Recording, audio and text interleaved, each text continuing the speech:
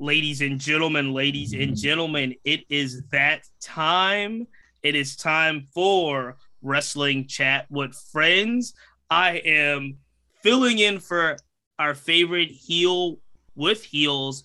Megan is not here today, but I'll be holding down the fort. I am Cheats Two Belts, and I am joined as always by our Wrestling Chat aficionado, Ty. What is it today? Today is going to be Ty Feliz Navidad. Yes. Ty Feliz Navidad. I love it because this is our holiday edition of Wrestling Chat, and we apologize that we didn't give you a dope show to step to last week. We had a lot going on, but we are back. Look, the little man brought the belts into the room. As you can see, we got two of them. It's all here. But we've got a very, very, very special guest coming in. You can see him already on the screen. You can already see that he has his gear on. My main man, they call him Ref. I'm gonna say this one time, Ref Jason, but we're gonna call him Ref for the duration of the program. And Ref represents a very, very exciting promotion right here in the cap city of Richmond, Virginia, UEW. Ref, welcome to the program. Hey, I appreciate it, guys. Thank you for having me on tonight.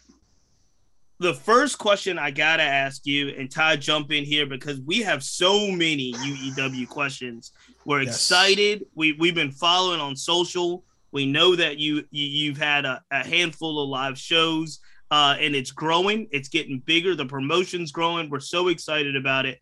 But tell us how it started. What do you know about the origin of UEW, how it started, and tell us about the year that you guys have had in 2021. So how it started was a group of friends like y'all who had a podcast who went around the local independent events, did live podcasts from the shows, and they looked at each other and were like, man, we can do something a lot better than what we're seeing. Word. Chris Keith, Tommy Morgan got together and created United Elite Wrestling. 2019 of November was the breakout month for UEW, our first show ever. And then tell us a little bit about how you came on board and what this year looked like, because we have so many questions about actually being a ref, but we're going to get into those later. Tell us about, because if November 19 is when this group of gentlemen got together and launched a promotion, there's so much that goes into that. But tell us how you became on board, what made you want to do this, how you got involved in the ref game, Ref. So how I came on board was I knew Chris from Gold's Gym and from seeing him at other promotions. And, we text a lot or whatever, and we got to talking about how I had always wanted to be a referee. I've watched wrestling my whole life, from the Hebners, the Robinsons, Mike Chioda. I even do the Mike Chioda, 2 count in honor of him. And I never wanted to sit there and, get hit and speared and all that stuff. Like, y'all can have that. So, he's like, you know what? He's like, with this new promotion I'm starting, I sure could use a ref. So that's when I went to seminars. I did some training, and I got involved. Far as this past year, you were asking me what kind of year we had. It started off kind of rocky. I'm not going to lie. Everyone knows COVID and all the issues. January 30th and April 24th, we had some tapings that we did down in Norfolk. Both of those are on YouTube. And after that, we went live, starting with June 27th. Had almost a 300-person, July 23rd. I'm getting my dates all confused. Hey. It's all right, Ref. It's all right. It's okay. It's all right, Ref. Hey, July 23rd, we had over 300 people there. And, it just builds, And, this has been a really great year for UEW. any of y'all watching that no Ring of Honor, Rhett Titus, he's our champion. Mm-hmm. You know, the man himself, the professional. And you've been able to work some of those matches. What's it like in regards to working with all kinds of talent, with all different types of skill sets, from kind of the newer indie worker wrestler to somebody like your world champion? What's the kind of diversity and range, and what can we expect when audiences go to a UEW event? You know, most new guys, you know, like myself, I still consider myself a new guy. You know, a lot of us are anxious and nervous, and, you know, we want to, you know, make sure, you know, we do what we can do out there. You know, the older crowd, the veterans, you know, they come out there cool, calm, collected. You know, they're not too nervous about it. You know, they have a lot of great feedback. Let me tell you, the best thing about being able to ref like Rhett Titus or Moose or Rich Swan, you know, you can always go to those guys for feedback, and you can get some major feedback from them, which is a great opportunity. Go ahead, Todd. Jump in here. I don't want to take it all the Oh, energy. no. I was about to come in. I was about to come ref. Yes. I mean, the wrestling world is really crazy. It is super, super crazy. Built like that. What's the craziest thing you've seen thus far in your career? So I guess the craziest thing that I have actually refed would be a last man standing match between Timmy Danger and Eddie Diamond. It was for the UEW Continental Championship, July 23rd. They went all out. There was a chair pyramid. Yeah. They definitely finished the match going through a table, which ended in a double count out. There's definitely ring posts involved. Flying over the ropes into guardrails involved. You know, it doesn't sound like a lot, but watching it, let me tell you, it was pretty painful. And you were saying that, you know, you're not taught that you don't want to take any, I guess I can use the terminology, you don't want to take any ref bumps. You're not that kind of ref. You don't want to get hit. But if it came time to do something like that, like, you know, what type of bump are you willing to actually take?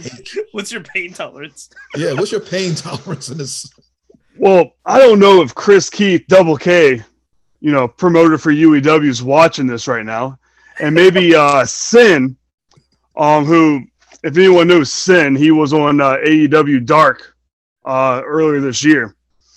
I was definitely reffing a match between them two, and Sin hurt his knee, and I checked on him out of good faith, making sure that my man's okay. Can you continue the match?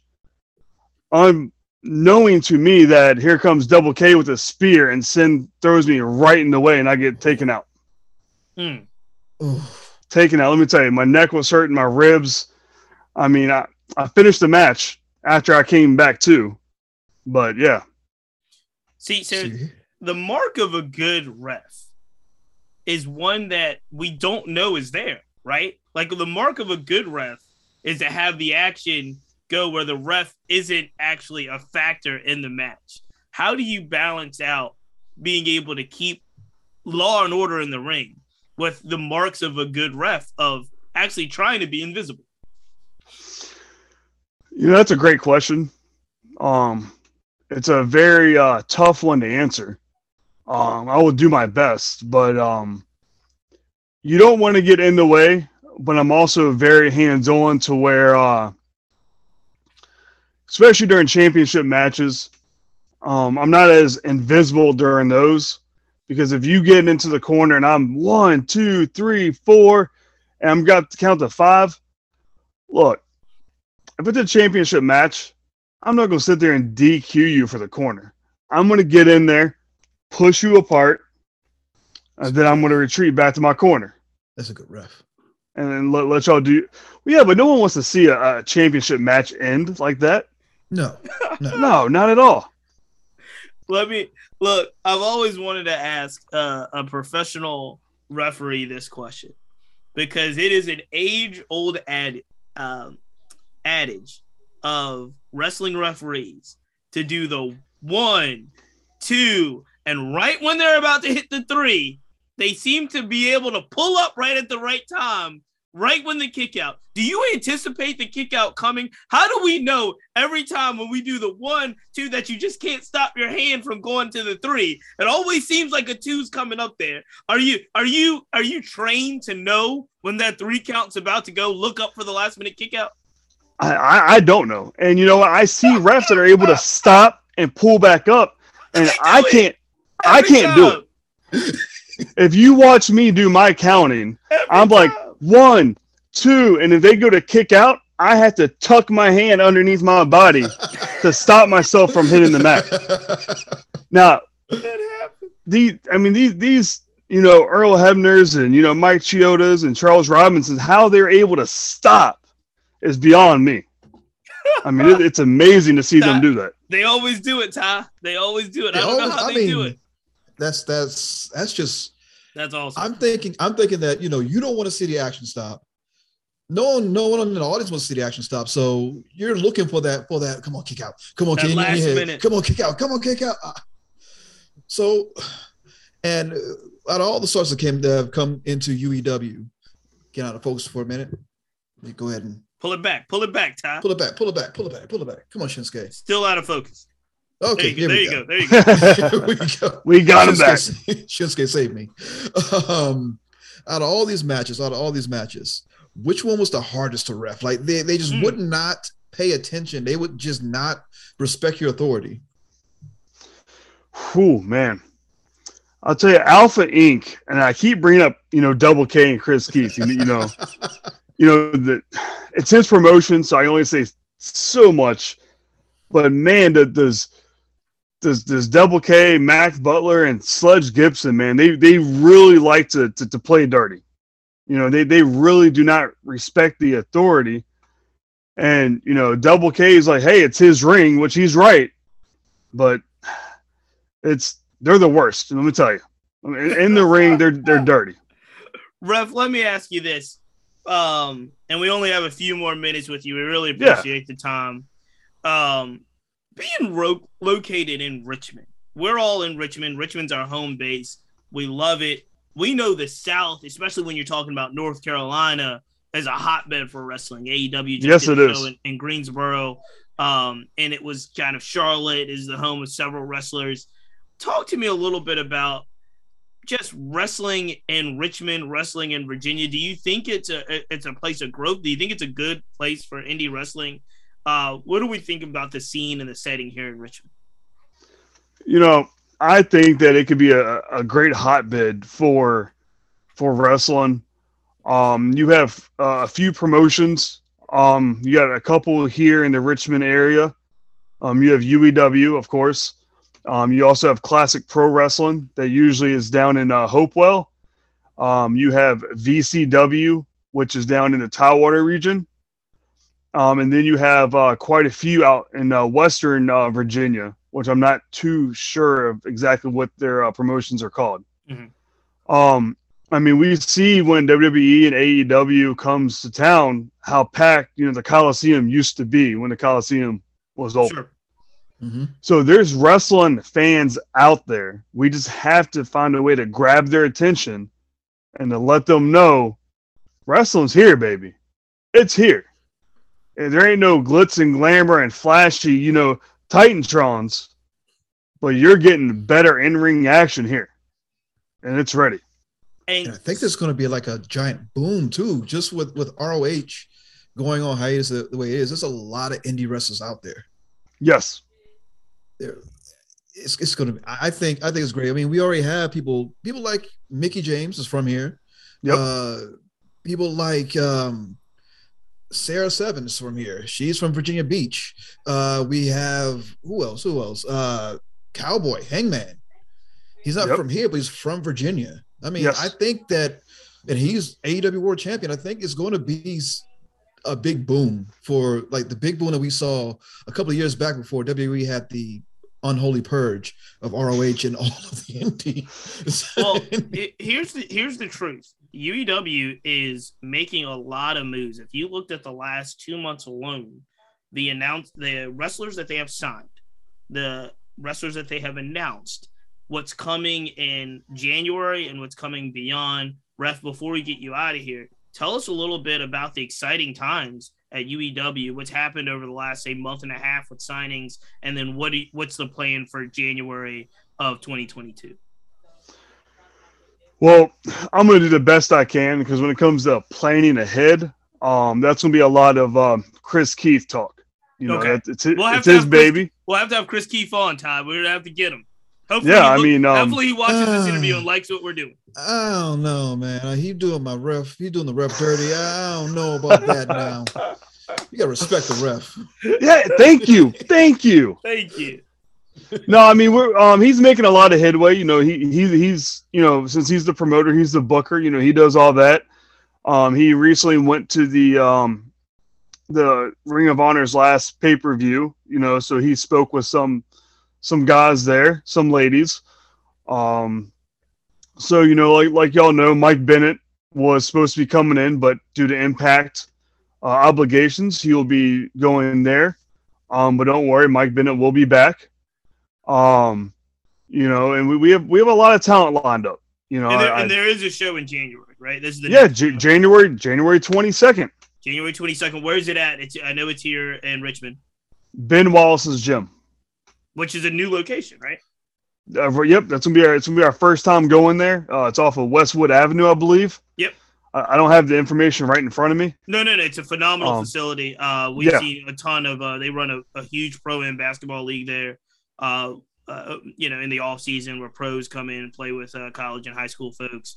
It's a great facility. I think it'll be a great place for UEW to explore. So that date is, say it one more time, January 22nd. You said? Yes, January 22nd. That's awesome. Ref, let me get my tickets now. Yeah, we gotta get our tickets early. We can't thank you enough because you know in this time you got a lot going on. One of the last thing I'll ask you, because we talked about this when we previously spoke before, but being a ref is actually really physical. Yes. You guys have to stay in great shape. You have to, you know, kind of eat right. Tell us a little bit about what it takes for you to physically be a ref in the ring. Physically, I mean, you need some good cardio. Let me tell you, over the holidays, I've slacked a little bit. I'll admit it.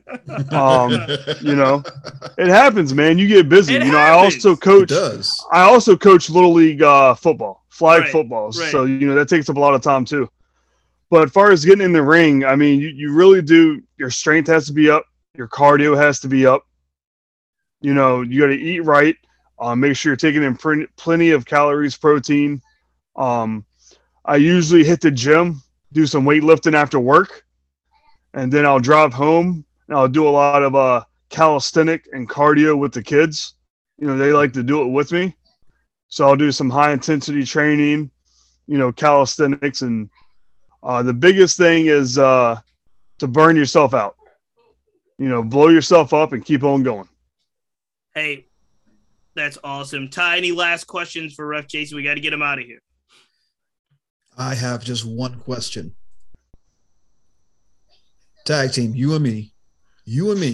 I got your back. January 22nd, I got your back. I love it. Awesome. Well, I appreciate it, guys. Thank you so much, Ref. We really do appreciate it. Yes. We appreciate everything you're doing. We're excited about what you're building and everybody over there at UEW with their building. So we can't wait to check it out firsthand. Hopefully get some interviews, get some more promoters and athletes on the on Wrestling Chat with Friends. Sounds good to me. All right. And last thing, we always got to put our friends over. Megan would be mad if we didn't. So where can everybody follow you? You can look up Ref Jason. I'm on the Facebook, the Twitter, the Instagram, anywhere social media you can find me. I'm right here in Richmond. Come on out to a UEW show. I'll be there. Thanks so much. All right. There you have it, ladies and gentlemen. UEW, check them out. Thank you, Ref Jason. We will see you later. Yep. Take care. Ref. Ty, we are about to bring in another friend. Give me 1 second, and we're going to get into the week in wrestling and all kinds of other parts of our segment. Let's see if we can get him up here. Ladies and gentlemen, I forgot to say that the Cheats Movement, I was going to say podcast, but this is Wrestling Chat with Friends. I see you, Ty. I see you looking at me. Wrestling Chat with Friends is a part of the Family Podcast Network. Please take a minute to go over to the Cheats Movement Podcast Network.com, cheatsmovementpodcastnetwork.com, sign up, become a subscriber for the Family Podcast Network. We're so excited about what's happening in January, and we need all of your support to make it happen. So I did the count the other day, which is a little bit scary, Ty, but I did the count. And I think we're up to either launching or in development. I think the number now is 15 podcasts. Okay. It's a lot. It's a lot more than I look when I'm texting you late at night saying, "Hey, this is what I'm worried about today." The number of podcasts now does not seem to be the issue. We have a lot. I'm telling you, it's going to come. It's going to come, and they're going to be nice quality podcasts that everyone can listen to. Hopefully we can get our actual next guest. Yeah, we got to get our next guest in here because we got a lot to talk about the week that was. It's coming. Oh, and look at the setup. Here we go. Hello. I'm turning it over to you for introductions here. Yo, this is the man, the myth, the legend. This is Mr. Too Sweet himself, the beer god. This is CM Bryant. What's good? What is up, man? What is up? I'm so glad you came on. I know it was a little last minute, little last minute. Very much so last minute. You can tell the truth. Yeah, it wasn't too bad. It wasn't too bad. A day before, right? A day before? Yeah. 24 hours.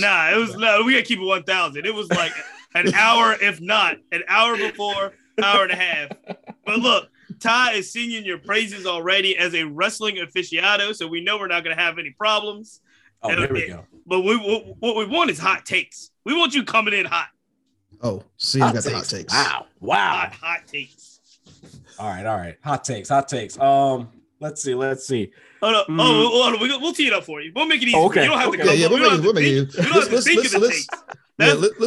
What kind of show are we? What kind of show are we running? If we have to think of the takes and make the hot takes. No. We'll make some of the takes. Where do you want to start, Todd? Because there's so much that has happened over the last week and a half, and we didn't do a show last week. I think if you don't mind, let's start with Ring of Honor Final Battle. Kind of an end of an era. However, I'm a little confused myself personally because when they shut their doors or announced they were shutting their doors and letting their wrestlers kind of go their separate ways, it was always set up to me like they are going to come back. They're coming back, whether it's second quarter of 22, but they're going to come back. And when they come back, they're going to try to do it better, try to do it right. However, there was some real feel of finality, if you will, to this Ring of Honor kind of final epic battle. Like they seem to be closing up a lot of loose ends that made me think like whatever they do coming back, it's not going to be like NXT and NXT 2.0. It's going to, whenever they come back, it's going to be something completely different. Like, and I'm appreciative before I turn it over for the hottest of the hot takes.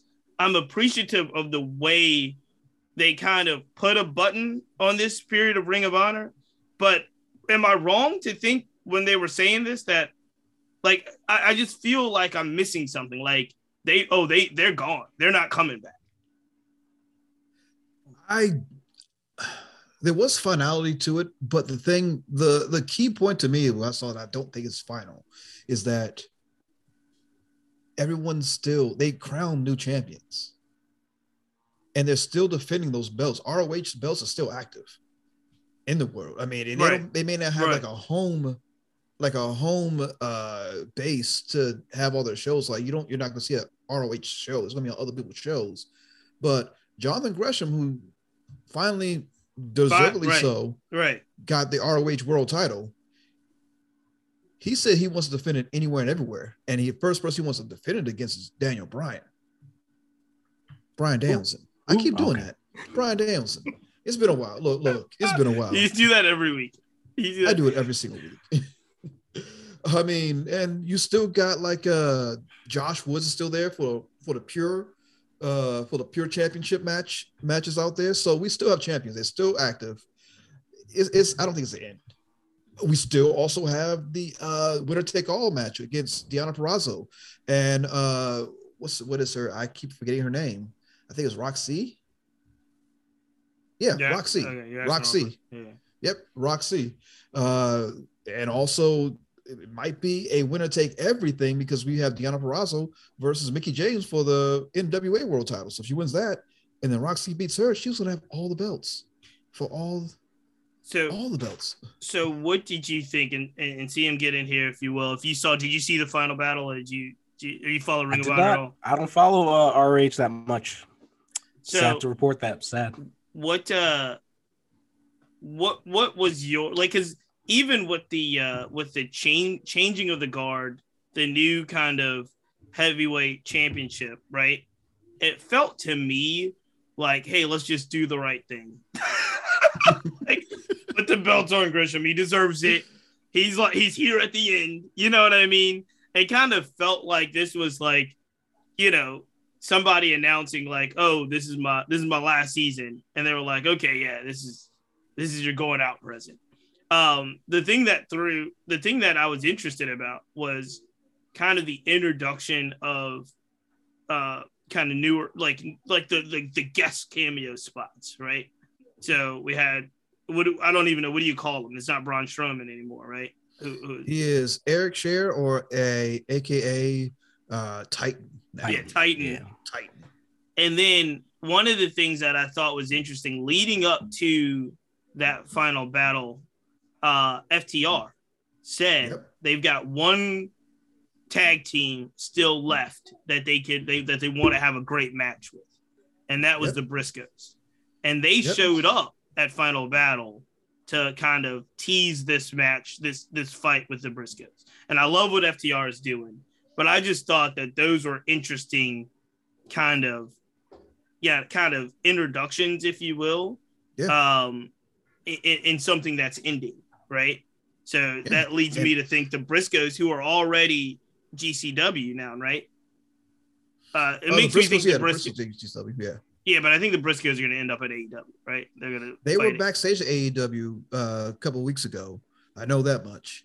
And we can't forget about Wesley Blake also premiering on ROH as well. I don't know if anyone really cares about Wesley Blake, but I mean, he was still there. So put a bow on this in regards to what do we think is going to happen with Ring of Honor? All right. And rate what did you think of Final Battle? What would you give it as a total card show? Total card show, if we're doing 5 stars or 5 belts, I would give it a 4.5. You thought it was that good? I love the show. I love the vignettes. I love the vignettes that came back, and a lot of the former everybody basically outside of WWE. Anybody that was in Ring of Honor in WWE was not in the vignettes. Kevin Owens spoke on that. If you were following some of the news, Kevin Owens said they never asked for access from WWE to do anything, and he says they would have gladly done it. The athletes, we don't know about Vince, but Tony Khan was basically, in many ways, Tony Khan was like floating this production, if you didn't know, behind the scenes, to make this thing, to send it out the right way. And it's actually another tribute to, Megan says this every week. Our other host, CM, who's not here tonight, says how much Tony Khan is basically just a fan. And he's a fan with like super deep pockets. And so this is another example of him and his appreciation just for professional wrestling, because we don't know, we know Ring of Honor wouldn't have gone out the way that they've gone out with the Final Battle without Tony Khan's support per se. They would have done something. It probably wouldn't have been as grandiose as they did without the Khan family help. So 4 out of 5 stars. Ty, you're putting a bow. What happens to Ring of Honor now? Just hiatus until they come back? Hiatus until they come back. They're probably going to be like just an independent, like they're going to do it per match instead of having contracts. They're going to float their champions, their wrestlers out to everybody else that needs them. A lot of partnerships. It's probably just going to be like a hub. And no contracts. That's the key here. ROH has no contracts. Everybody's just out. Yep. All right. Next topic. And the question is, for hot takes, do we want to get into immediate trash or do we want to talk about something that's happening in the ring? So there's an out of the ring trash story that I'm going to bring up. And then we can also talk about an in the ring story right away.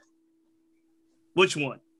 Because it's coming either way. CM, you're the guest of honor, sir. You're the guest of honor. Yeah, out of the ring trash or in ring action. Let's talk about that out of the ring trash. Yeah. So the biggest out of the ring trash story I have to bring up, because a lot of people have spoke on this, and they speak on it in a way that they say we need to leave these people alone, but then they're still speaking on it.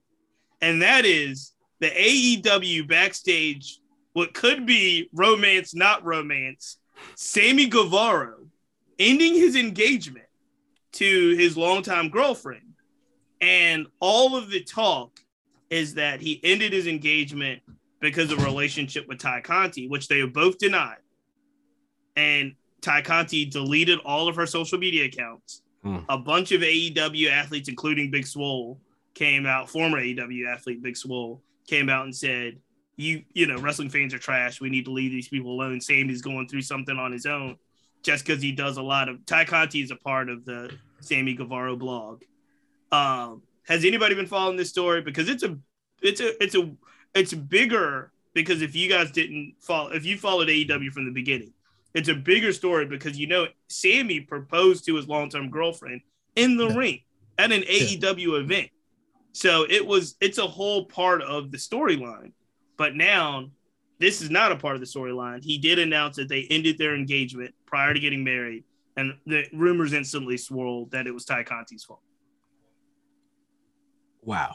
That's all I have to say to that. That's have you been following this story? No. I haven't followed that at all. And I follow Sammy on IG all the time. So you've seen Ty Conti. Yeah, exactly. So I've seen it. Yeah. That's wild. That's wild. They're gonna have to make that a part of the show, though. It's a work. Yeah. They're really married. They got eloped. What do you think, Ty? It's a work. You think they're together or not together? I think they got married. They got eloped. It's a work. Wow.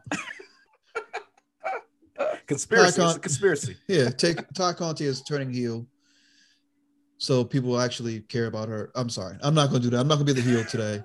I'm not a Ty Conti heel. You got to be the heel. I'm not a Ty Conti fan. I'm not a fan of. That's right. You're not. Which is like so. Okay, so me and Ty disagree on this strongly. Okay. Because one, I am a Ty Conti fan.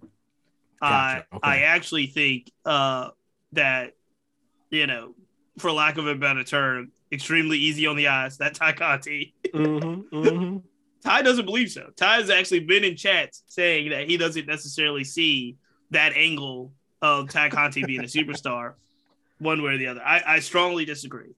I don't know. Flat face. See, here you go. She has negative lips. I look at this guy. Negative lips. This is disrespectful. Oh my gosh. I don't know if she has the in-ring ability like Thunder Rosa, like Sheeta, like Nyla Rose, like Ruby Soho. I don't think she's there yet. However, she's also young. She's in her mid-20s. I think she has the potential to be a star. Yeah, absolutely. I think anybody with like some kind of passion in wrestling has potential. You know, I've seen so many people come out with zero skills when they first start, and you know, put in the work and the developmental, and next thing you know, that they can move. You know, I'm loving that. Like when Lana was doing her thing. You know, I was like, dang, you know, she came from nothing to something. I think she did. I think the really end. did. I think the end of Lana's WWE run leaps and bounds better than anything she had done. Absolutely. And she had done a lot of good stuff in the ring. She did a lot Absolutely. of good stuff in the ring at the end. I give you that. Lana did put in some work. I think Ty Conti's a better wrestler than Lana. Mm-hmm. I mean, absolutely. I mean, not really, saying much because that's Lana. But this Pop figure's a better wrestler than Lana right now. She did some good stuff. She did she did some good stuff, and no one really gave her a chance. I will give you that. I am not actually a Lana hater. I do actually, because she has something. She may not have the in-ring stuff, but she has a personality. She has a like that it factor to it. I mean, she does. When she talks, people pay attention. So can we go back to Sammy? Can we go back to Sammy really quick? Can I tell you my theory? I have a theory. They're trying to make Sammy interesting some way or another. You're again flames. So when I'm high doesn't like anybody. I'm high on Sammy. I'm high on Sammy too. I was the highest when we did rate the wrestler, the very first one, Sammy Guevara.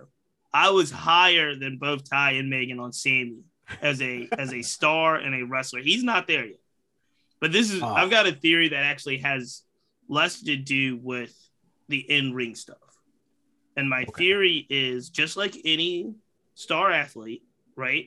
Any NBA draft pick, any NFL draft pick that has a long-time girl from home, right? Then you sign that contract, you get in that big city, you're looking around, and you're like, yeah, this world is bigger than I thought. This is a big world out here. And in this big world, there's a lot of other people. Not saying good or bad. What you got to look at the career trajectory of Sammy Guevara, right? Sammy is an indie until he signs at AEW. You know, people have labeled him up and comer, big potential, big star. He gets put in the inner circle. Youngest guy in the inner circle, has some really big matches. But look at what's happened at AEW over the last year. You're on the road now. You're on TV. You're getting, you're doing your Sammy vlog. You're getting big pushes. You're starting to get recognized the world over as the next big thing, the young gun, the young stud. And I'm thinking this guy's going arena to arena with the wrestlers, with the crew, and looking around. And I don't think it's one particular person. I'm thinking the world just looks different now. AEW is here now. They're on TNT and they're going to be on TBS. They're on twice a week. He is a big young star now. And when that happens, I just think in life, people start looking around and saying, this is, I understand she's been here the whole time, but the future is not going to be like the past. Like that's my theory. So basically, he out in the streets. He's like, man, the streets can have me right now. That's what he's saying. It happens. I think it happens. It happens two ways too, right? So if you're grinding, it's like when you're grinding on anything, and you have a loyal person that's beside you, grinding. Sometimes you be careful what you wish for, right? Your business breaks, you become a big star, you get a lot of money. You grind in college and high school, you get that draft, now you're drafted, you're in the pros. That lifestyle may be different than, because we're always putting things on the athlete, right? But the partner may not have signed up for him to be on the road 320 days out of 360. It might have just been 150 to start with. AEW was new. But now if they're doing 300 dates, might be a different scenario, man. I just don't know. But I do think the growth of AEW and the growth of Sammy has probably more to do with the deterioration of personal life. Wow, that is a damn good take. I just pew, pew.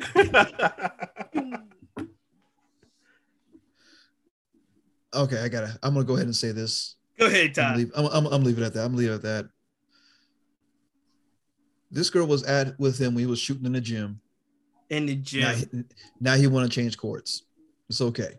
It's all right. Or maybe they both want to. Or maybe they both want to change courts. Happens every day. Because from what I understand, it's amicable. It was amicable. Like they both decided, hey, they're better off as friends. Happens every day, man. It happens. Happens every day. But how does it feel that Hook replaced him in one match? No, there you go. No, there you didn't. There you go. He didn't replace him in one. But come on. Do we want to talk about the Hook debut? Yeah, let's talk about that. Let's talk about the Hook debut. Hook is a star. Yeah, so that was great build up on Hook. I have to admit, like that build up, like everyone just wanted to see him debut over and over again. And then when he finally came out there, performed really nicely. Like he did. He surprised the heck out of a lot of people. He was believable, aggressive. He had great swagger. Taz was dope to him on the mic. It was a great match. I don't know if that like just made him like an instant star, but I know like he had the internet buzzing. Yeah, he's an instant star. Right. He's an instant star. Not only because like you just said, there's not a lot of internet. Right. In this day and age, there's not a lot of internet praise in anything. People are always trying to find the negative in anything, and from top tier wrestling analyst, wrestling promoter, wrestling writer from top down was like, yo, what did we just see? Yo, we just saw something special. And that's enough. Can I tell you too, just from a hip hop fan, the Action Bronson lead in was perfect. Oh, that was dope. Oh, it was perfect. Yeah. Loved it. Yeah. It was perfect. That was one of the greatest debuts I've ever seen. Now they're just gonna have to keep it up. Like, how do you keep that up? I don't think he can. I don't think. I think he's gonna have. Well, first of all, he fought Fuego del Sol. You can only go up from there, but let's talk about what they did. They gave Fuego del Sol, which, you know, it is what it is. But they gave Fuego del Sol the debut. Fuego del Sol is somebody that he can actually, because Hook is bigger than people think, but he's not a massive wrestling guy. He's not over there like Wardlow, right? So Fuego's he's physically bigger than Fuego, but he's gonna have to get into the ring with some tougher folks. He's gonna have to. He worked longer than I thought. That first match was a long work for a debut. Yeah. It was. But I'll be interested to see what they do with him and what they do with Taz's whole Team Taz, right? Because Team Taz, what do they build? They're building up a Ricky Starks, Dante Martin type thing, right? Right. Dante Martin. No. Don't you dare! For Megan, I'll have to defend Dante Martin here. You can defend Dante Martin all you want. He's stealing a piece of stale toast. No. CM thought about Dante Martin. What do you think about Dante Martin here? I have to agree with Ty. He's stale. Yes. Stale. He's boring. He's sad and boring. He's boring. He has good moves. He's one of the most prolific flying wrestlers they have in the business. Yeah. And he's super young. I don't even think he's 21 years old, right? He's not. He's super young. Yeah, you're right. This is why you give him Leo Rush, right? I thought that was great pairing. Yes. That you give him Leo Rush, who's a great mouthpiece and also a great wrestler. You put those two together.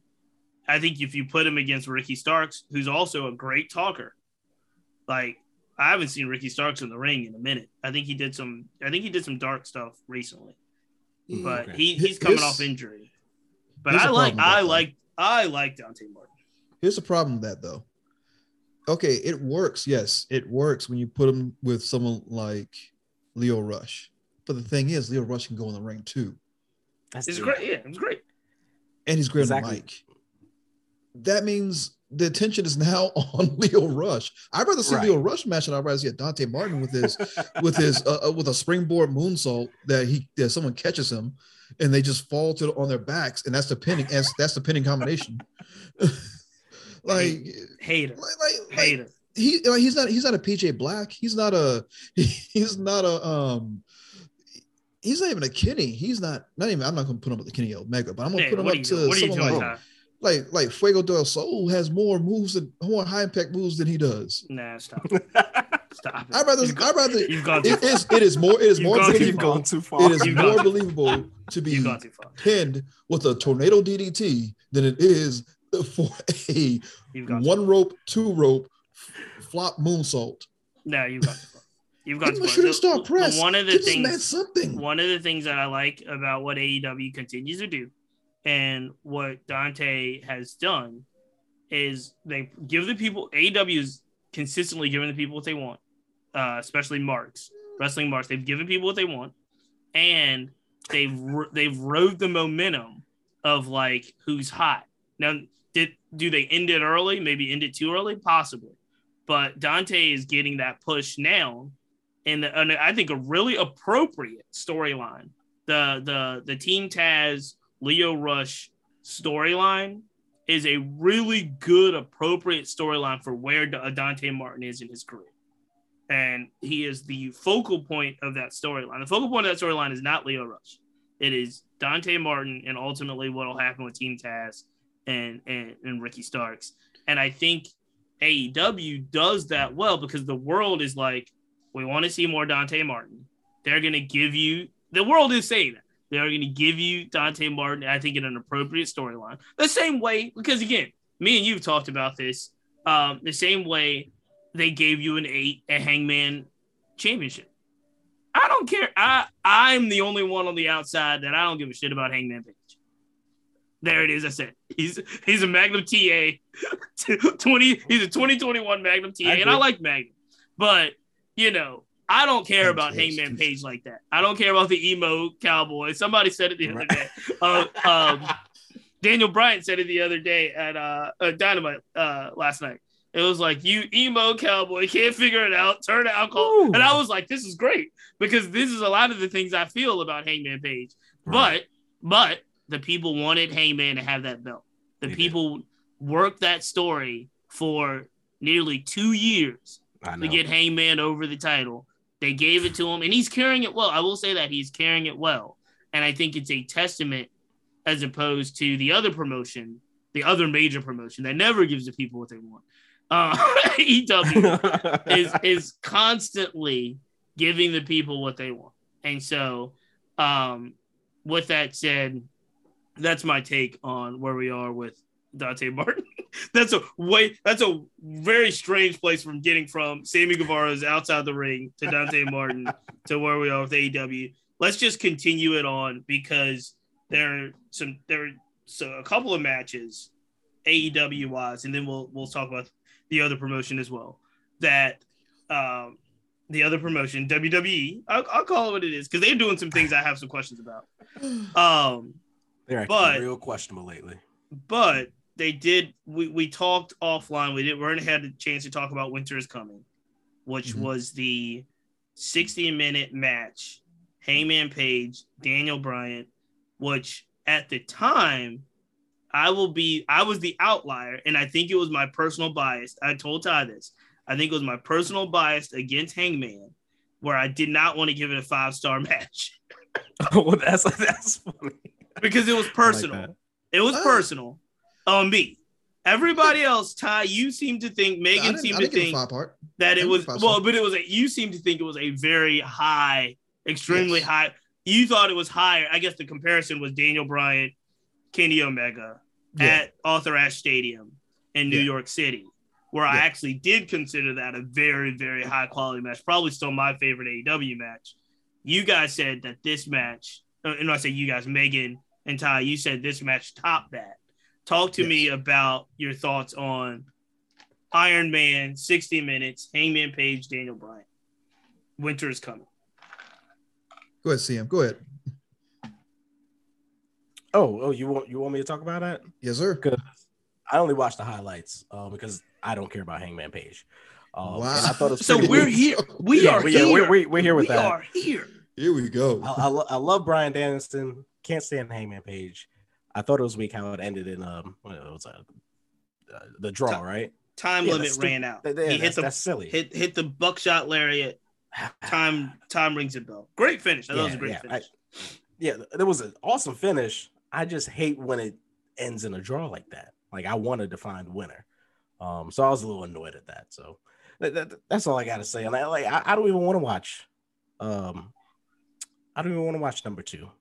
I don't want to watch them go. Right, because number 2 is the first pay-per-view, the first big event of AEW in January. as a rematch. It's the rematch. Exactly. Yeah. I care less about that. Is this what it feels like when I'm talking about the stuff to Megan? Is this what it feels like? Pretty much. Wow. Okay. So here's the thing. Kenny Omega versus the American Dragon. Great match. Great match. Yes. It meant nothing. It meant nothing. It was a match. It was a dream match that people wanted to see. Okay. It didn't do anything. Brian Danielson was at the same spot he was, very high on the card. Disagree. Kenny Omega was the same spot. Wasn't that Brian Danielson's first match in AEW? I don't care if it was his -3 match. You got Brian Danielson. He's on the top of the card. Right, but it's just I would say that match, first match in AEW, largest crowd, and like that authorized stadium Flushing crowd was the largest crowd in AEW history. And he's going against Kenny Omega. Guy. Yeah, top guy maybe in the world. I thought the stakes were high for this match. Brian Danielson has done this stuff in bigger crowds. Sure, I mean he's WrestleMania. Kenny Omega has done stuff in bigger crowds. Sure, he has gone and sold out Wrestle Kingdom 4 or 5 times. He's done 4 or 5 times in the main event of Wrestle Kingdom, wrestling Okada. Okay, all right. So he's not. Continue. Yeah, it's not all that important. It wasn't all that important. It didn't establish anything really. Nothing.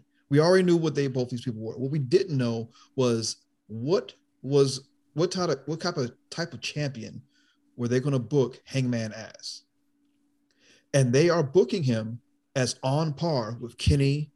Sure. Danielson. Yeah, I think you have to. Yeah, they are booking him as a top tier, and that the story is still going on, and he still doesn't know. He still doesn't think that of himself. He is that good. He almost beat him. But even though the buckshot Larry is the stupidest move ever, but he almost beat them. It is a dumb move. It's dumb move. He's better. I will say this: Hangman Page. If anything, I gained respect for him. More respect for him as a wrestler post this match than anything he had done in AEW before this. And I know that's what makes it important. And I think that is important. However, this is also, I think, a credit and a tribute to how amazing Daniel Bryan is as a professional, as a wrestler. This guy goes from being literally the most popular babyface in AEW and turns it around literally in one promo cut after Hangman wins the title. He walks out and basically their heel tendencies when he walks out, but by the time he finishes that first promo to set up the Hangman Page match, he's full heel after the promo. Then goes on and takes on every member of the Dark Order, makes fun. I just think that he's so much better than even I could have thought that he was. And I knew he was really good. I knew that. But this guy is the match that he had with Omega, followed by the match that he had with Hangman. I know CM is saying he doesn't like the endings and draws.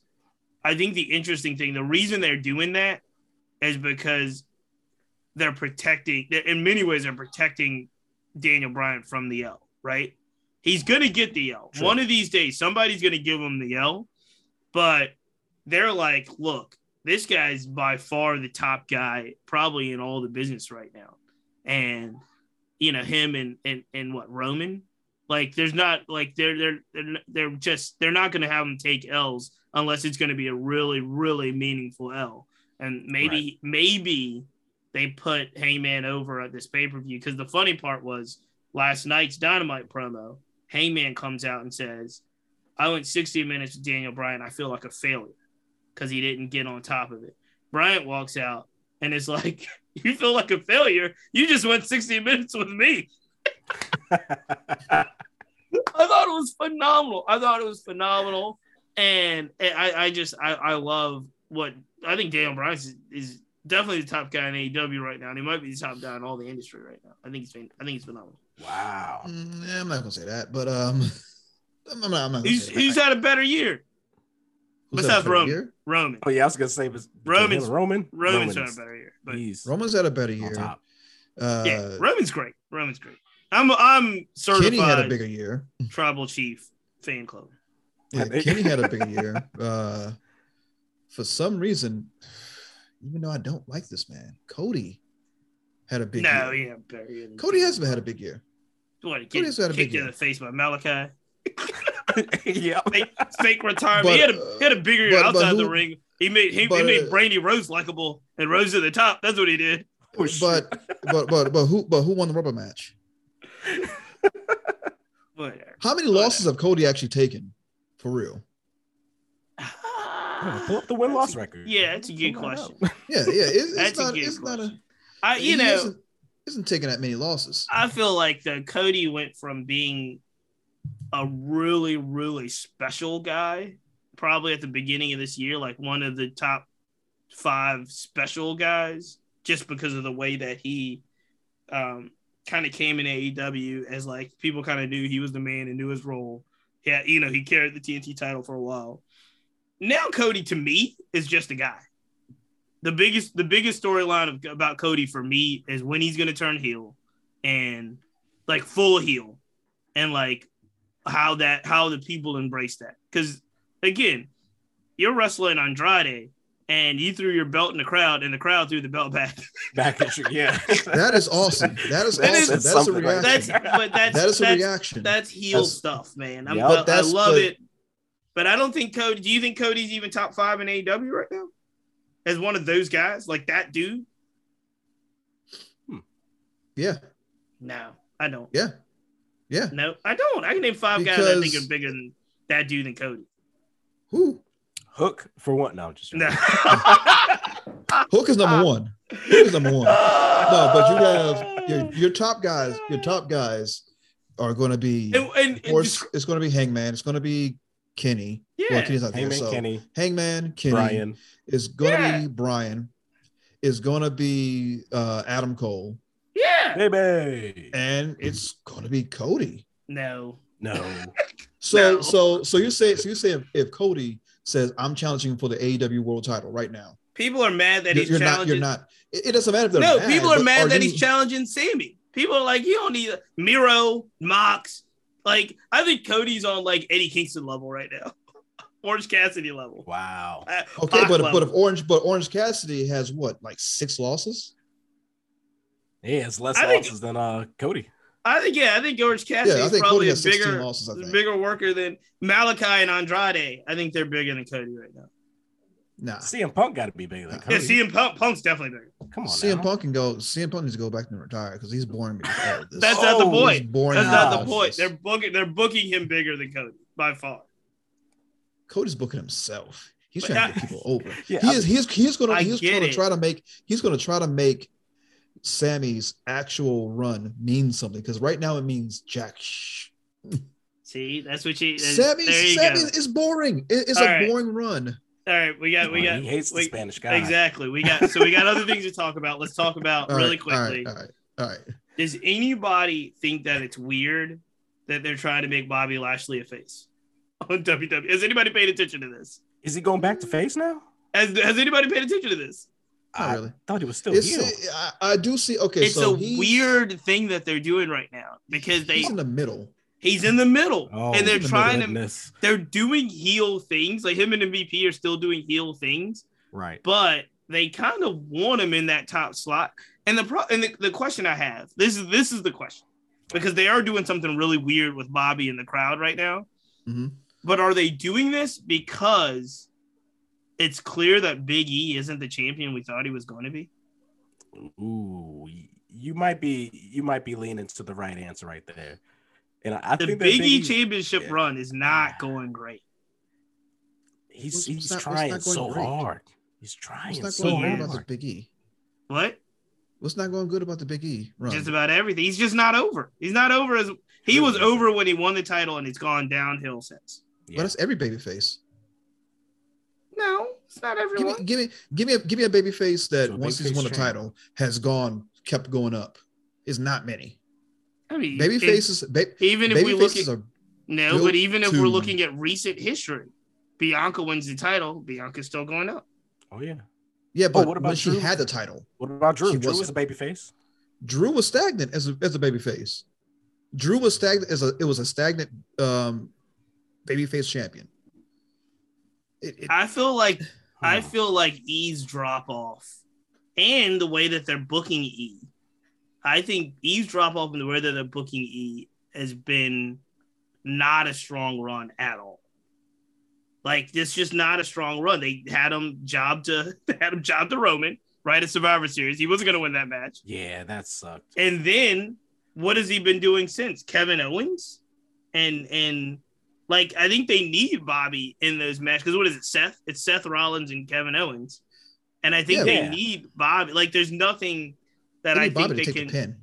Well, they need something to make Big E's championship meaningful, and I don't think they might not even have the roster on Raw to do it. To be honest with you, they don't. That's the problem with the run.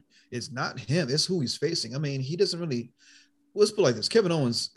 If they would have pulled the trigger on Kevin Owens a whole lot sooner, it would have meant something. Right.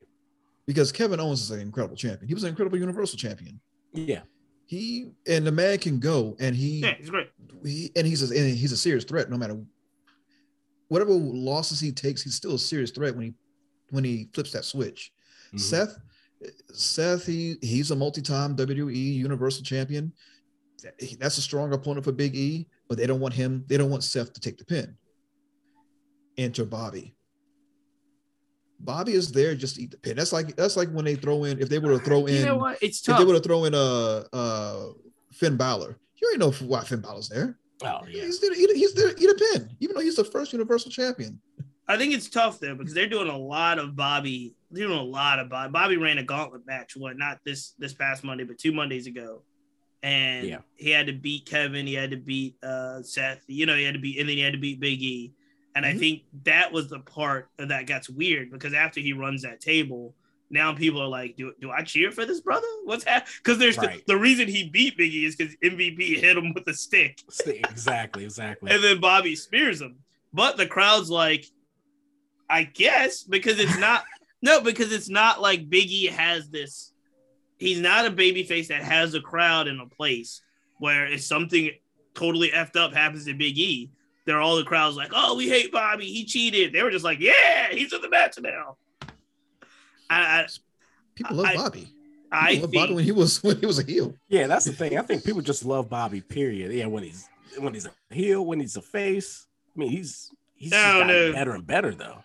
He's gotten better and better. They didn't love him when they tried to put him with Lana in the marriage. Oh yeah, that was a terrible. That was terrible. But then they hit that. They started looking at Impact. It's like, oh, this is how we book Bobby.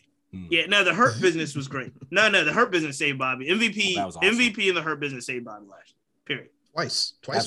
And the idea that they would break those guys up, we already talked about this ad nauseum. It's an example of WWE not giving the people what they want because people love the Hurt Business. Yep. And I think they got confused about having too many stables with too many brothers in it. And they're like, what do we do with the Hurt Business? Do we add, you know what I mean? Yep. And so they decided to go the other way and break them up. But I do like MVP and Bobby together. Is there anything that we need to talk about on the other? So that was Raw, and Raw is by far. Oh, that's a good question for Chris before we move out of here. What is the WWE A show? Raw or SmackDown? Goodness, here we go. No. Have you heard? Thank you. They got to be SmackDown. Thank you. Tribal Chief. Okay. Thank you. It is. That's all I need to say. That's all. Which show is 3 hours? Which show has the bigger roster? Ty is wrong. Ty is wrong. Ty is wrong. It doesn't matter if it's boring. SmackDown is the A show. They have the big stars on. Okay, that's right. They have the biggest stars in the industry on SmackDown. SmackDown ain't going against the NFL. Ain't going against nothing. Nothing. Ty, what's the next thing on the list before we're... Well, we do have to speak about what's happening in NXT. How Kevin Owens doesn't even think it should be called NXT anymore because it feels so different. How it's just unwatchable at this point. NXT has changed so much. NXT 2.0. Yeah, it's bad. Tell us how you really feel. I mean, it is. It's bad. They're shooing out anybody. They're trying to get these new people in. They're shooing out everybody that made it great. Core is gone. Kyle O'Reilly. Johnny Gargano is gone. Right. Io Shirai is probably going to be gone next because they're probably not going to bring. She's probably not going to want to go up to the main roster. Ciampa, he's going to be gone soon. Once his actual contract comes up, and these new guys are just not doing it. They had to bring AJ Styles to NXT. Thoughts? What were your thoughts when you saw that? It's a waste of time. I still only watched it on YouTube and on someone else's YouTube at that, just so I know I won't give them actual views. But it didn't. It served no. Like he was going against what that Gacy, whatever his name is. That John Gacy guy. Yeah. Well, I don't. Nothing. No, it meant nothing. It's a waste of time for AJ to do that. So, I actually watched NXT this week from start to finish, which is something I never really normally do. I usually just catch the highlights or so forth. I watched it, and the interesting thing is I think there's some talent there. Like, I was actually rather impressed with Raquel Gonzalez and Dakota Kai. They did a match that was like a street fight that was backstage the whole time. The valet, I love him. Malcolm Blevins, love him. I think that guy's gold. I don't like. They should figure it out. Like, valets are different now. We talked about this. They don't use managers the way they should on the big roster. But that guy's gold. You know, I don't know what you do with Tommaso Ciampa. I really don't. I love him. I love him, but it's at some point when we talked about this too. At some point, AEW is just not going to take everybody. Right. Like, at some point, they're going to have to figure out. AEW is going to have to figure out what makes sense. They only have, I don't know how many hours in the week. What's Rampage 1? They only have 3, right? Dynamite's 2 hours. Rampage is 1. Even if you talk about Elevation and Dark and all that, that's not the same. So you got to put the big guys on the TV. And, like, they're going to run. They're already running out of space. You don't see Andrade as much as you don't see Miro. You haven't seen Miro in forever. Like, you don't see wrestlers that should be on TV in promotions. And you don't miss them because you're debuting Kyle O'Reilly. You're debuting all of these folks all the time. But I do figure I want someone to figure something out with Ciampa because I love him. And you look around, like I said, Johnny Gargano's gone and Undisputed Era is gone, and you're looking around and you're like, man, even to the War Games pay-per-view, the old NXT, half those folks aren't there, right? They got to figure out what they're going to do. They've got talent, though. NXT's got talent. I think Carmelo Hayes is great. Imperium, Walter, like love Walter. Yep. They've got great talent there. I do think Braun Breaker, they should just call him Steiner, but Rex Steiner. Yeah, I think he's got talent. What's his name? I'm one of the ones that I think is hilarious. I could be the only one. Is it Knight?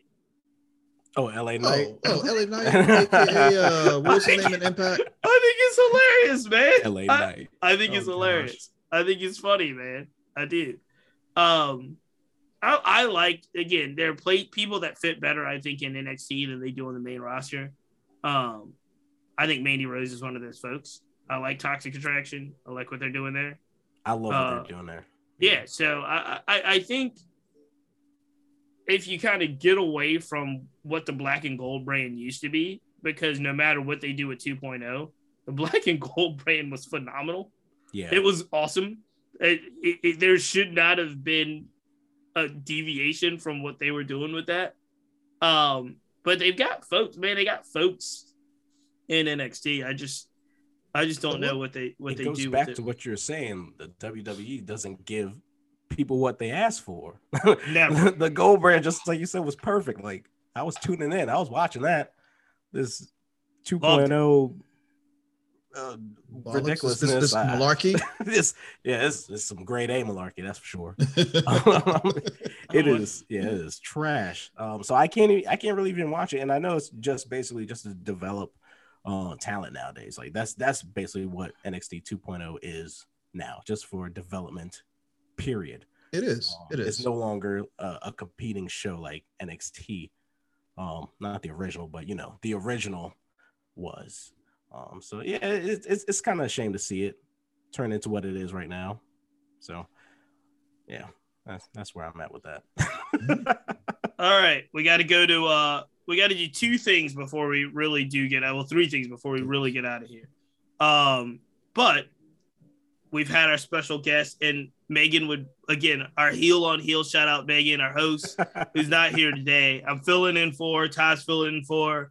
But if we did not ask CM Bryant how your wrestling journey, how you fell in love with wrestling, how you became a wrestling enthusiast, if we don't give us the Cliff Notes version of how you got into the business here. All right, so when I was 5, basically, my dad put on wrestling for me, and I almost instantly fell in love. It was amazing. Like it was Undertaker, Hulk Hogan, stuff like that. So like just those early memories right there. Just I loved watching wrestling, and then next thing you know, I'm in my teens wanting to be a wrestler, just watching it over and over again.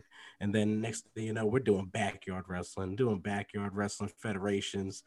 I'm going to shows, things like that. My cousin, who lives in Tennessee, wrestled professionally for a little while. So then I wanted to go ahead and keep up with all that. And as it progressed, I just kept on being into like just watching, like WWE was the biggest one. So WWE, WCW, and just watching those guys and just learning all about it, playing all the video games.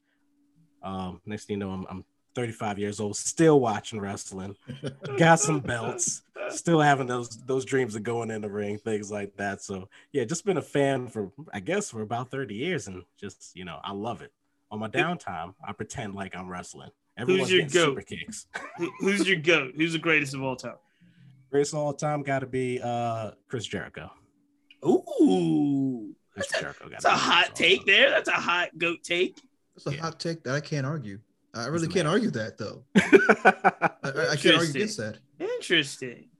All right. Let's talk about a top 5 on hip hop, and someone says Andre 3000. I'm like, wait. Yeah, we can fight that.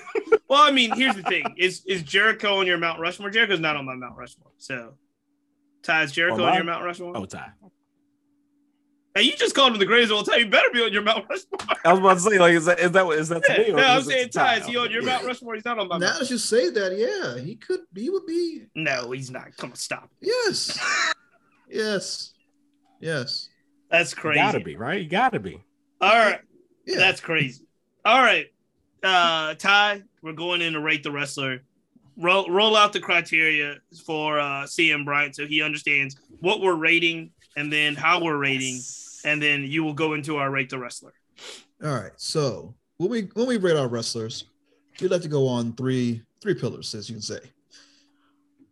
It factor, well, in no specific order, but it factor, work rate, and can you go on the mic? Can you go on the stick? Today's wrestler is going to be the one, the only, the phenomenal AJ Styles. And I'm talking his whole run. I'm talking from air raid, from WCW to TNA. WCW to NWA to TNA to New Japan Pro Wrestling to WWE. Nice. All right. Do you want to start with the scoring time? Yes, I will start with the scoring. You're doing it one category at a time, right? Yes. Okay. So with the first category, we're going to go with, of course, work rate. Work rate is going to be a 5. There's not. Is this 5 out of 5? 5, yes, 5 belts out of 5. Five belts, yeah. Yeah, 5 belts. You're really not going to find many people that can out wrestle AJ Styles, that can out story tell AJ Styles in the ring. You're really not going to find many people who can do that. He can do any style. He can do high flying. He can do technical. He can do submission. He can do strong style. He can do striking. He can do it all in the ring. When I go into his mic work, Hold on, were you doing one at a time? You're doing one at a time, right? Yeah, one at a time. Okay. So 5 belts, you can only do 0.5s. You can't do like any other deviations. Yeah. But no, this is the easiest one for me in regards to the easiest category. In the ring, AJ Styles is 5.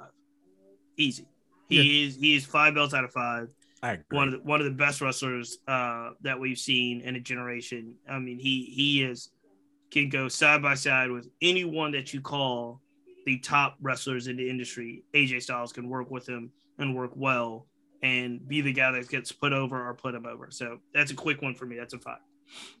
Yeah, he's so well. He's so well rounded, just like you said. So yeah, 5 definitely for work. And keep in mind he's under 6 feet tall, right? Yeah, and he's goes right around it. Right? Yeah, and he goes against tall dudes, small dudes, and he has a very difficult finish, and he makes it work. He's smart in the ring. He is literally phenomenal, just like he says. Like he actually backs it up in that ring. So yeah, definitely 5. All right, Ty, next category. Our next category is mic skills. That is the area where up until he came into WWE and was heel, not in WWE, when he was in New Japan and he was a heel, that's when I could believe him on the mic. During his WCW, during his NWA, during his TNA runs, he was bad on the mic. It could have been his Georgia accent. Ooh-wee. Or it could have just been that he's getting bad material, but in those days, they didn't really give him that much material. It wasn't scripted all that much. But for some reason, when he came to New Japan and he came to WWE, he upped his mic skills. Even that, I can't, just for those two, I can't. And I have to give him a 3.5 on that one. We're on the same boat. High 3.5. We're on the same boat. We're on the same boat. He's and he has gotten a lot better throughout his career. Especially, God, did they even let him talk at Impact? Good Lord. But he's become very serviceable on the mic. Like Omos doesn't talk, right? So he's got to talk for the Omos AJ Styles run that's happening now. With that said, he's not going to be able to carry a crowd to this day. It's either him like screaming at the crowd, like I'm a heel, you guys shut up, listen to me. But he's not going to be able to have the crowd eating out of his hand from a promo. He hasn't since he's come in. He is a 5-star, 5-belt worker. I'm with you, Ty. 3.5 on the mic. And it's by far his weakest point as a professional wrestler. And I don't think I think the mic work you get from Styles now, and mic work you've gotten from Styles over the last, I don't know how many years in the WWE is the best stuff you're going to get. He's not going to get any better than this. And this is still only a 3.5 for me. Yep. I have to fully concur. You guys nailed it. The stuff they saying in WWE is pretty great. He has some sick burns on there, especially like his work with Randy. I was watching some wrestling flashbacks on his sick burns, and they were nice. They were nice, but they were kind of like few and far between. Like he really needs to work on his mic skills. Also, just like you said, he's not gonna have the crowd eating out the palm of his hand. He can't. He's not a really great promo artist like that. Yeah, and he's funny. He is funny, but he's just like, he just can't do it. Right, and it could be part of his accent, which does make him kind of funny. It really does. Like that accent is pretty hilarious when he gets into somebody. So and they get to lean. Yeah, I do like the way the WWE's leaned into him being from Georgia and his accent, but it's still, you know what I mean. Exactly. So there's limits there. 3.5 all day long. All right, and the last thing, it factor. Through his entire career, everyone knew that AJ was he was that guy. Not really in WCW because it was about to close his door. So you really can't do it. He was in a tag team. But in TNA and NWA and in New Japan, he went to the top of the card as soon as he got to New Japan. He was wrestling Okada and winning the belt. WWE, soon as he came in, he was a big deal. And everyone knew he was a big deal. Yep. Debuted in the Royal Rumble. I think he won it too, right? No, he didn't win that one. He didn't win that one, but he debuted there. Went on, like, he had a match with Jericho, but from there he was winning championships. Like, like I have to give his it factor, even though he's weak on the mic. I have to give it 4.5. I might just give it a 5 just for. Yeah, I'm gonna give it a 5. Yeah, for his it factor. I'm not gonna give him a 5. I think because he can't talk.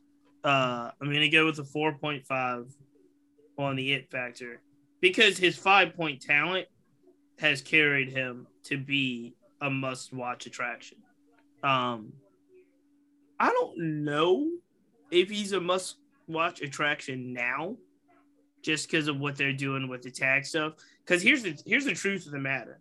I think people watch the AJ Omos combination for Omos. I think AJ is in the role now where he's carrying he might carry the segment on the mic, he might do that stuff, but Omos is the guy that gets the hot tag and is the guy that clears out the ring, clears out the room. It's like, look at this spectacle of Omos. It's not like it's almost like, look at Omos, AJ's there too. It's not like anybody's going into those matches being like, what's AJ Styles going to do next? No, Omos is the attraction in that. But are we looking at Omos to see if he's going to crash and burn, or are we looking at Omos saying, I think they're trying to figure out where Omos can go, right? Great like Khali. They're trying to figure that out. But he's way better than Great Khali. yeah. But the interesting thing about this is, up until like this part in this run, up until this thing, I think AJ has, what's the best way? It's very hard to be LeBron James. And what I mean by this is it's very hard to come into every scenario with that target on your back and be the person that everybody's watching with so much potential and then have to live through that your entire life, right? AJ, from a very young age, has been the guy that's been, this guy is going to be the man. This guy is going to be, watch what he does. And I think AJ has lived up to that all the way through. And so I think that is what I think that it factor is to me. It's like, everybody told you this guy was going to be the man, and he came in and he's becoming the man, and he does great work, like in the ring. You know what I mean? So I'm going to give, and as far as the it factor, he's not a 5. I definitely think he's a 4.5 because of the work. So my final scores on AJ is 5 in the ring, 3.5 on the mic, 4.5 on it factor. And we'll turn it over to CM. Yeah, so I'm gonna actually give him a 4. I like it. Coming in hot. He does have that. Coming in hot. He does have that it factor, like you said. But it took a while to actually see it like come into fruition. I'm gonna touch on a few points here. He didn't really get like big like that world class like celebrity status in wrestling until I want to say probably like New Japan. New Japan is where he pretty much like made himself, and then he comes to the WWE. Everyone knows who he is, and that's when you see the biggest. That's when you see the biggest AJ has ever been. After New Japan, when he's in WWE. So I figure like that. I want to say that late metamorphosis would cause my rating to go from a 5 to a 4 because of that. I like it. So what are your overall scores? What are the overall scores? CM, what's your overall scores? So for the work, 5. It's phenomenal. Everyone knows that. For the mic, 3.5. And for that it factor, we're going to do 4. All right. What was yours, Ty? Refresher really quick. Mine was a 5, 4.5, and a 5. Okay. So putting all those together, we had a 4.5 plus 5 plus a 3. I mean, yeah. And divide that by 3, and you get. We'll have to wait. He's a 4. He's a 4.5. All right. So is that the highest rating we've done? Who did we do? We did Sammy first. He was lower than that. Yeah, Sam was Who did we do second? Roman was next. We did Roman next. What was Roman's final score? Roman was a 4.5 as well. Okay, so AJ and Roman that makes sense over their career. Yeah. Like right now, don't get me wrong. You know how I feel about the tribal chief right now. Oh yeah. Which is the best Probably thing. Probably a 10, right? He's the best thing in the business right now. Look at Ty's face. I think Ty might agree with that. Usually the funny part is Ty is the one that's on the show defending WWE while Megan and I are just like trashing it the whole time. Right. So okay. It's interesting. Outside of the tribal chief. All right. We're coming up against 9:30. Ty, what is your match? We will do the heel of the week outside of the ring. So CM, yes. This is the time of the program where we pick who our heel of the week is outside of wrestling. So if there's somebody that's outside of wrestling that has done heelish things this week that we feel deserves to get heel of the week, you will label. We'll let you go last. Ty's back into focus. Your heel of the week might be your web camera. I don't know what's happening here, Ty. I don't know what's going on with this thing right now. So I will go first. And this is a funny one because I don't know if anybody else besides me, I mean, I know some people in the world are, but I am obsessed with this Theranos trial. And this is the trial that is the Theranos CEO. Her name is Elizabeth Holmes. And she was at one point rated, and not too long ago, like in 2016, 2017, the company failed in 2018. She was listed as self-made. She was worth $4.5 billion at one point, and it was like the first, wealthiest self-made women ever at $4.5 billion because of Theranos. And Theranos is a blood testing. What the claim was they could get a drop of blood, no needles, just like a finger prick, and they could do thousands of blood tests from this finger prick, and they raised close to $1 billion. I think like they raised some astronomical amount of money. They were testing patients. They were testing patients' blood at Walgreens. Here's the thing in Arizona and California. Here's the thing about Elizabeth Holmes, and here's the thing about Theranos. It never worked. They were giving blood. The blood test never worked. They knew it didn't work. They're telling people that they're pregnant that aren't pregnant. They're telling people they got HIV that didn't have HIV. They're telling people they have cancer that may have not had cancer. They're telling people that they were healthy when they were sick. This is all because the machines did not work. And Elizabeth Holmes is going around raising money from investors, lying to them, telling them that they're using the machines and, on medevacs, and they're deployed in Afghanistan and they're saving soldiers' lives. All of this stuff's not true. So the trial wrapped up. The actual testimony of the trial wrapped up last week. So she's charged. She could face 20 years on each account. She's charged with like 11 counts of fraud. She has her and her live-in boyfriend, business partner, who's also at Theranos. All of this to say, she then severs the trial with the partner. Says the partner, who's an older Indian man, says that he abused her and she's living in PTSD. It's a whole thing. I look up Elizabeth Holmes Theranos. It's a huge story. And so I'm obsessed with this trial. I've followed it all. And now they're at the point now where the jury has the trial. Like the jury has the decision. She testified and everything. And she still to this day maintains that she didn't intend to mislead people, even though it's awful. So Elizabeth Holmes is my heel of the week. And I hope, based off of everything we know, that the jury does the right thing. The other complication factor of this whole thing is, meanwhile, so she gets indicted in 2018. The trial was delayed. It just started this year. In the meantime, she's gotten married and had a baby. So now, and everybody's like, her pregnancy, now are they going to sentence a newborn mother to 20 years in jail?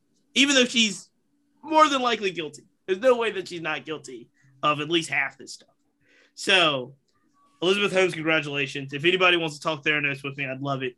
Wow. But you are my heel of the week as you go into this holiday season of people doing awful things. and you've done them for years. All right, Ty, your heel of the week. All right, man. Man, I don't think I can beat that actually. It's a great story. There's an HBO documentary, everything. Look up Theranos. You'll see all this stuff. Goodness. Tons of podcasts. I'm gonna say the heel of the week for myself is it's not a person. It doesn't have to be. It's NFTs. Ooh, what? NFTs. Do tell. NFTs are my heel of the week. Do tell. Because they're stupid. NFTs are dumb. NFTs are dumb unless you're laundering money. I guess that's it's cool then. It's cool then you've been on the black market that I need a digital receipt for something I can have that's just a regular receipt, or a contract that I can just make it into an actual contract. And by the time it generates anything else, it's going to be worse for the environment than I did with this one single piece of paper on a contract.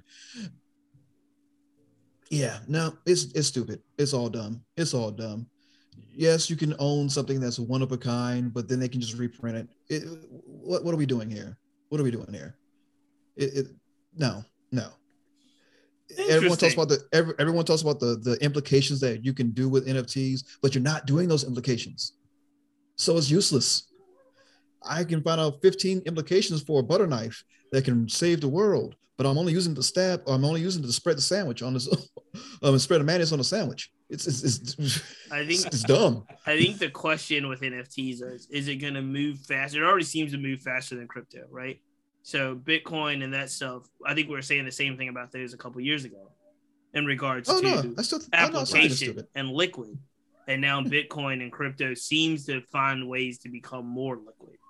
And I think the question is NFTs are going to move faster than that because I think the crypto stuff paved the way, like the Bitcoin stuff paved the way for however, because again, to this day, as much people as say they're billionaires and millionaires, I can't go into Subway and use my Bitcoin to buy a sandwich.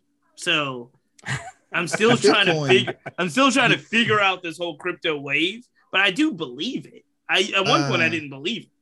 Yeah. Bitcoin, you have this money and it's backed by nothing. Right. It's backed by nothing. Ty, you sound like you yell at kids that are on your get off my lawn. Just get off my lawn. I love it. I love the old man that yelling at that cloud. Maybe, but all it takes is Elon Musk saying, "Oh, okay, crypto sucks," and then it plummets. That is true. So, or the China's like, "Yeah, we're not gonna do this anymore," and then it plummets. CM, who's your heel of the week? My heel of the week is also not a person. It is Omicron. Oh, good one. I cannot stand that variant right now. I swear it's causing all of this inconvenience in everyone's life right now. It's showing up right before the holidays. Now people can't have no parties. You know what I'm saying? That is true. I got trips. I got to go to Miami next month, and now I got to worry about this Omicron. Now I got to worry about getting boosters. It is just out of control right now, and it's just ripping through our community at like an alarmingly fast rate. However, I mean, the symptoms and what you get are a lot milder. I mean, I get that. That's cool. No, but still, no one wants to be sick. No one wants to get sick during the holidays. No one wants people, getting hurt and stuff like that. Nobody wants NFL games on Tuesdays. Right, exactly. No one wants that. No one wants that. Look, we can talk about that right now. We can talk about that right now. For starters, it is not freaking Vegas. It's not the Las Vegas Raiders' fault that the freaking Browns all going COVID. You should have got that game forfeited. But I'm thinking that you didn't because I won my fantasy league. I'm out. No, it's one of those things. I'm with you. I think that it's one of those things where, it's gonna be a challenge, right? Like we hope that Christmas Day, there's 5 NBA slated games. The Knicks are playing now, and I didn't think the Knicks were gonna play tonight or on Christmas, but we'll see.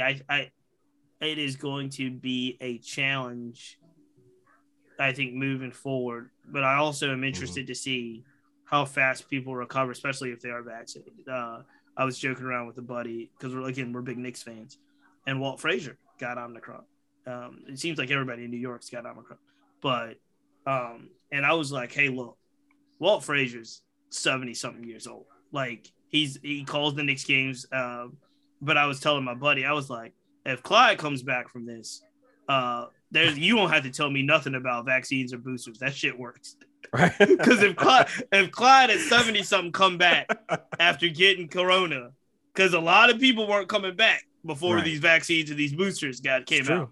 And if Clyde is back, he called the game tonight. So if he's back tonight, you can't tell me. I don't need any more evidence about what works and what doesn't work. It works for me. He's the truth. So. He's the truth. All right, Ty. What is the match? What is the match we need to review before we get out of here? Oh man, because we almost went 2 hours on this thing. We've gone an hour and 40. Whew. All right, so match of the week. Kenny Omega versus Kazuchika Okada for the IWGP Heavyweight Championship. What year is this? Where is that? Which one? Yeah. Yeah, just watch all three. Just watch all three Kenny Omega matches and Okada matches. You're not going to be sorry. One of them goes for an hour there, and it goes to a draw. Which boo? No, that's a great match. Great match. Does not like the match. Okada won the first one. It was a draw the second time, and then the third one, Kenny Omega finally unseated Okada, who had the most defenses of the IWGP heavyweight title in New Japan history. It was incredible. It was incredible. Well, we're gonna have to leave it there, ladies and gentlemen. Make sure you check it out. CM Bryant, our favorite. Thank you, our guest. Tell everybody where they can find you. Thank you so much for having me. You can find me on Instagram. I am CM Bryant at I am CM Bryant and on IamCMBryant.com. We're gonna have to leave it there. This is Wrestling Chat with Friends on the Family Podcast Network. Again, make sure you sign up for everything the Family Podcast Network is doing. It's the Cheats Movement Podcast Network.com. I know it's long, but bear with us. Sign up once. You don't have to sign up again. Until next time, we got to count it out with the bell. Shout out to Megan, who hope everybody has a happy holiday as well. 1, 2, 3. We are out.